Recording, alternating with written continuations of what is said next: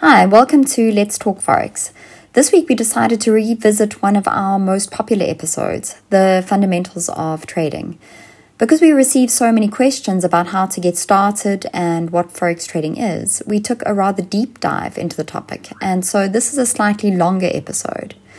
Please keep sending through your questions. Our email address is podcast@fxscouts.com. Enjoy.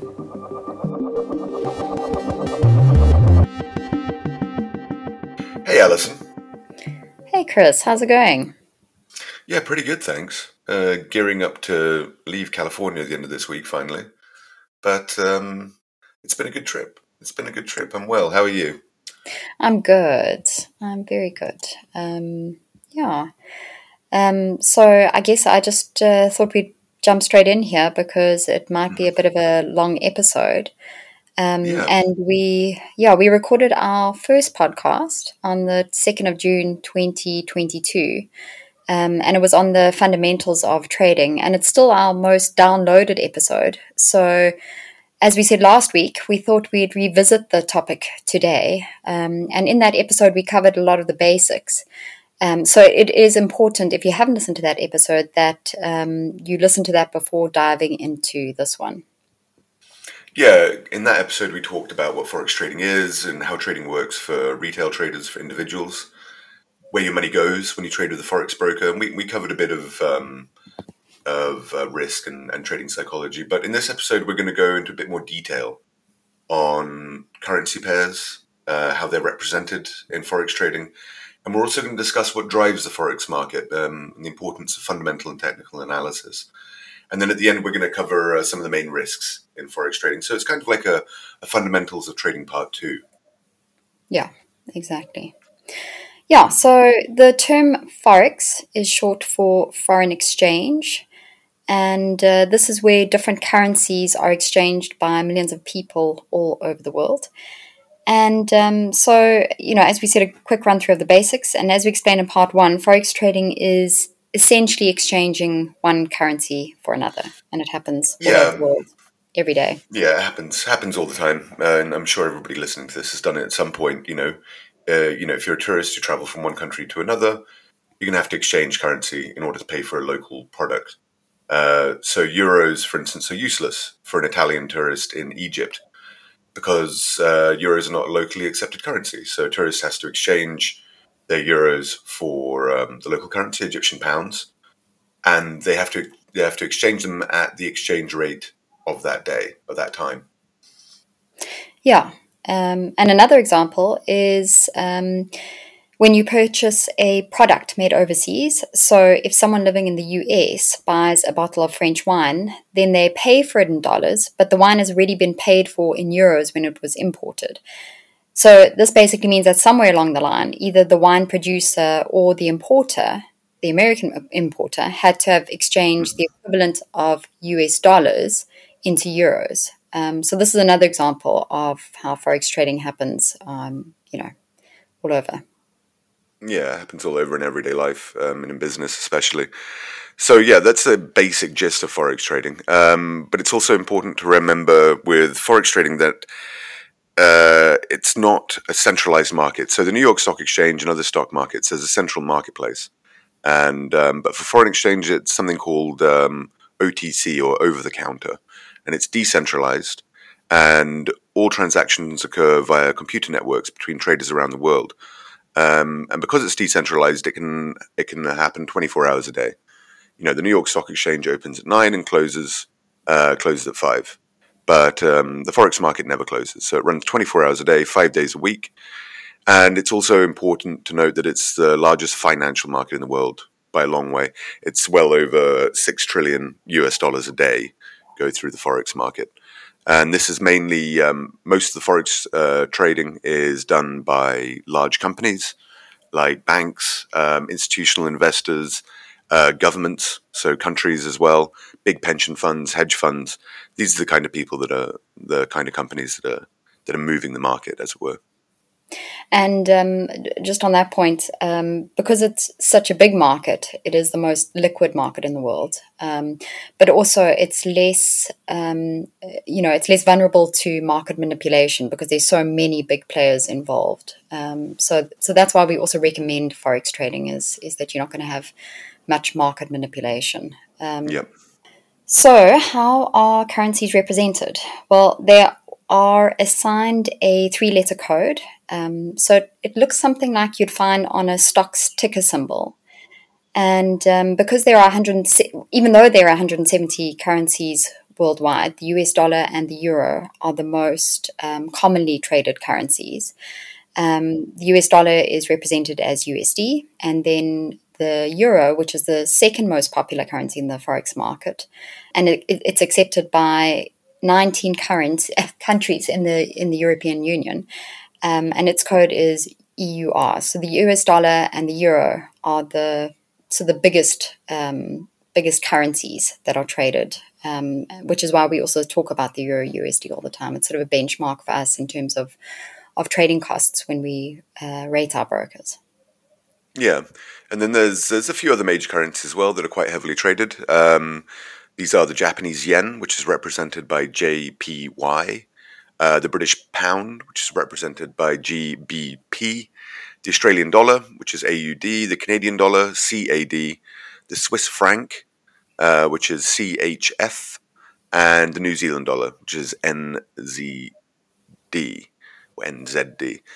So yeah, those are the major currencies that are traded, and the currencies are traded in pairs, and each currency pair will represent the exchange rate for the two currencies. And if you look at the Euro USD, for an example, the currency on the left, the EUR, the euro, that's called the base currency when we're trading forex, and the currency on the right, in this case the US dollar or the USD, that's called the quote currency. And the exchange rate will represent how much of the quote currency is needed to buy 1 unit of the base currency. So in this case, how many US dollars are needed to buy 1 euro? So as a result, the base currency is always expressed as a single unit, as 1 unit, while the quote currency will vary based on the current market and how much is needed to buy 1 unit of the base currency. And this is what we call the price, and that's the price that will move when you're trading forex. Yeah, or the exchange rates, I guess, as well. Yeah. And they're usually represented with the base currency first and the quote currency second. So in most forex pairs, that's how you'll see it. And like any other market, these prices are set by supply and demand of sellers and buyers. But there also are other sort of bigger or macro forces at play in the market. So demand for particular currencies is also influenced by interest rates, central bank policy, the pace of economic growth, and then the political environment of the country in question. And these are the fundamental causes of price movements. So looking at these factors to predict future price movement is called fundamental analysis.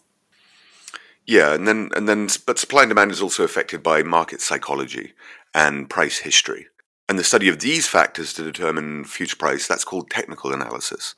And these are the twin pillars, basically, of analyzing the market. It's fundamental and technical. And technical analysis is a huge field of study. And it's heavily reliant on indicators. But first let's talk about fundamental analysis. You mentioned there, it's about determining which economic factors will affect the supply and demand of a country's currency. To put it simply, if there's an increasing demand or a reduction in supply, then a trader is going to assume that the price of a currency will rise. Conversely, if there's a reduction in demand or an increase in supply, then the price of a currency should fall. Exactly. And a lot of traders ask, where do they find this information for particular pairs or whatever asset they're following? And the simplest way to analyze the economic risks which affect the supply and demand of the currency is to follow an economic calendar. So this calendar helps you to understand the impact of the strength or weakness of a country's economic stance on its currency. And we'll put a link to our economic calendar in our show notes. But it's fairly easy to find economic calendars. Most brokers have economic calendars on their site, so it's not difficult to find an economic calendar. But once fundamental analysts have determined the value of an asset, they then compare it with the current asset's price to see if the asset is over or undervalued. And basically, the overriding assumption that fundamental analysts are making is that the price will eventually revert to its true value. So if the price is undervalued, then a trader would probably decide to buy the asset because they think that the price will go up. And if it is overvalued or overbought, they would then sell the asset because they would realize that the price is going to go down if it's not sort of representative of the true value of that currency. Yeah, that's the basics of fundamental analysis. But with technical analysis, which is quite different, traders analyze historical prices. They're not really that fussed about the economic situation of a country. They're looking at historical prices and they look at market data of an asset to determine where the asset is going to go next. And they do this on charts. Technical analysis is very much chart based. So charts, they're the best way to visualize past price and to recognize patterns. And these patterns are incredibly important to technical analysis. They give hints about future price movements and if the situation is going to, especially if a pattern looks like it's going to repeat. As well as using charts to study market prices, technical traders will also use indicators, as I mentioned previously. Search, and this is stuff we've talked about recently, I think, in previous podcasts, So indicators such as the moving averages, relative strength index, Bollinger Bands, and they'll use these tactically in a day trading environment in order to determine future price movement. And as we've also spoken about before, if you generally use the sort of predefined settings on these different indicators, you'll often find that the market it'll sort of move in that direction because everybody's seeing those same indicators, which is why they're such powerful sort of predictors of price movement. Yeah. And technical analysis is based on three key assumptions. So the first is that all information is already factored into the price. The second is that price moves in trends. This is a very important part of technical analysis. And the third is that history repeats itself. So for the first assumption that all information is factored into the price, it assumes that all the information that you'll gain from an asset can be determined by the price of that asset. So if you study the price action of an asset, it's enough to understand what's going on with the market participants.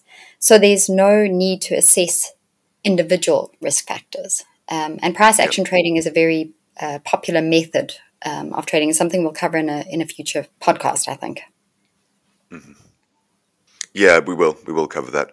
And the second thing you mentioned there is that prices move in trends. And this is something that is a really important assumption. So it's technical analysis based on market trends. When prices are trending, the assumption is that the next price movement is more likely than not to be in the direction of the trend, rather than just being random. And and this is based on market psychology, as I mentioned before. When markets moving in trend, it's usually a result of herd psychology. So technical analysts are always looking to see where the trend is moving currently, and also the strength of that trend. Mm-hmm. And so when trading, technical analysts are seeking to identify whether the trend is going upwards, downwards, or sideways. These are the three directions that a trend will move in. Yeah. And then the last assumption is that history repeats itself. So many technical analysts believe that if they study past price movements, then they can predict future price actions. And the basis of this is that market participants behaved in one way in the past, and therefore they're likely to behave in a similar way in the future. And when they recognize a price pattern that is comparable to what was formed in the past, they know that they should buy or sell the assets, hoping that the price will move in a similar way. And because market participants keep reacting in the same way, there is a self-fulfilling prophecy aspect in technical analysis, which is why it is effective. Yeah, and as a result, it's very powerful. It's a very powerful predictor of a price. But it's important, I think, to use both of fundamental and technical analysis in conjunction with each other. Fundamental analysis gives you a good grounding. It gives you a good baseline of what the markets, a kind of range that you would expect the markets to move in. And then once you're actually trading in your trading day, then you can use technical analysis to really focus on exit and entry points. But yeah, that's technical and fundamental analysis. But I want to cover some of the main risks of forex trading quickly. The main difference with forex trading and other forms of trading is that forex trading requires leverage, and traders use margin. So leverage is essentially when you borrow money from your broker to trade. Most forex traders will deposit a small amount of capital, and if you were trading without leverage, this would really limit your profitability because the movements in the forex market are generally very, very small. But by borrowing money from your broker, by getting leverage from your broker, you can radically increase your profitability. So leverage ranges from 30 to 1, which is what you'll find is the maximum in most of Europe and in the UK and in Australia. It's the maximum, which means for every dollar that you put in of your own money, you can borrow 30 from your broker. But then brokers who are regulated outside of Europe, in a lot of small island states, I mean, they don't necessarily have leverage limits. And you can see leverage go all the way up to 3,000 to 1 in some cases, which I don't think we recommend for beginners. It can get pretty dangerous. So for every dollar that you put in, 3,000 to 1 leverage, you can borrow 3,000 from your broker. But this will depend on your broker and its regulation. And leverage is great, look, if you're winning, but and it can really magnify profits, but it can also really magnify losses. And, and those losses can be even more than your initial deposit. So you can end up owing your broker money in extreme cases. You can fall what we call a negative balance. And, you can also, but even without going into a negative balance, you can open yourselves up to something called margin calls, which a broker will basically force you. If you do not have enough margin, if you do not have enough money in your trading account to cover your losses, your broker will automatically close your trading positions and it will force you to sell at a loss. So even if you don't end up in negative balance, there's still a high risk of losing a lot of money with leverage. And that's the main risk with forex trading. Other risks include transaction costs, which is these every trade you make, you're going to be paying a small amount to your broker, and these can eat into your profitability, especially if you trade heavily.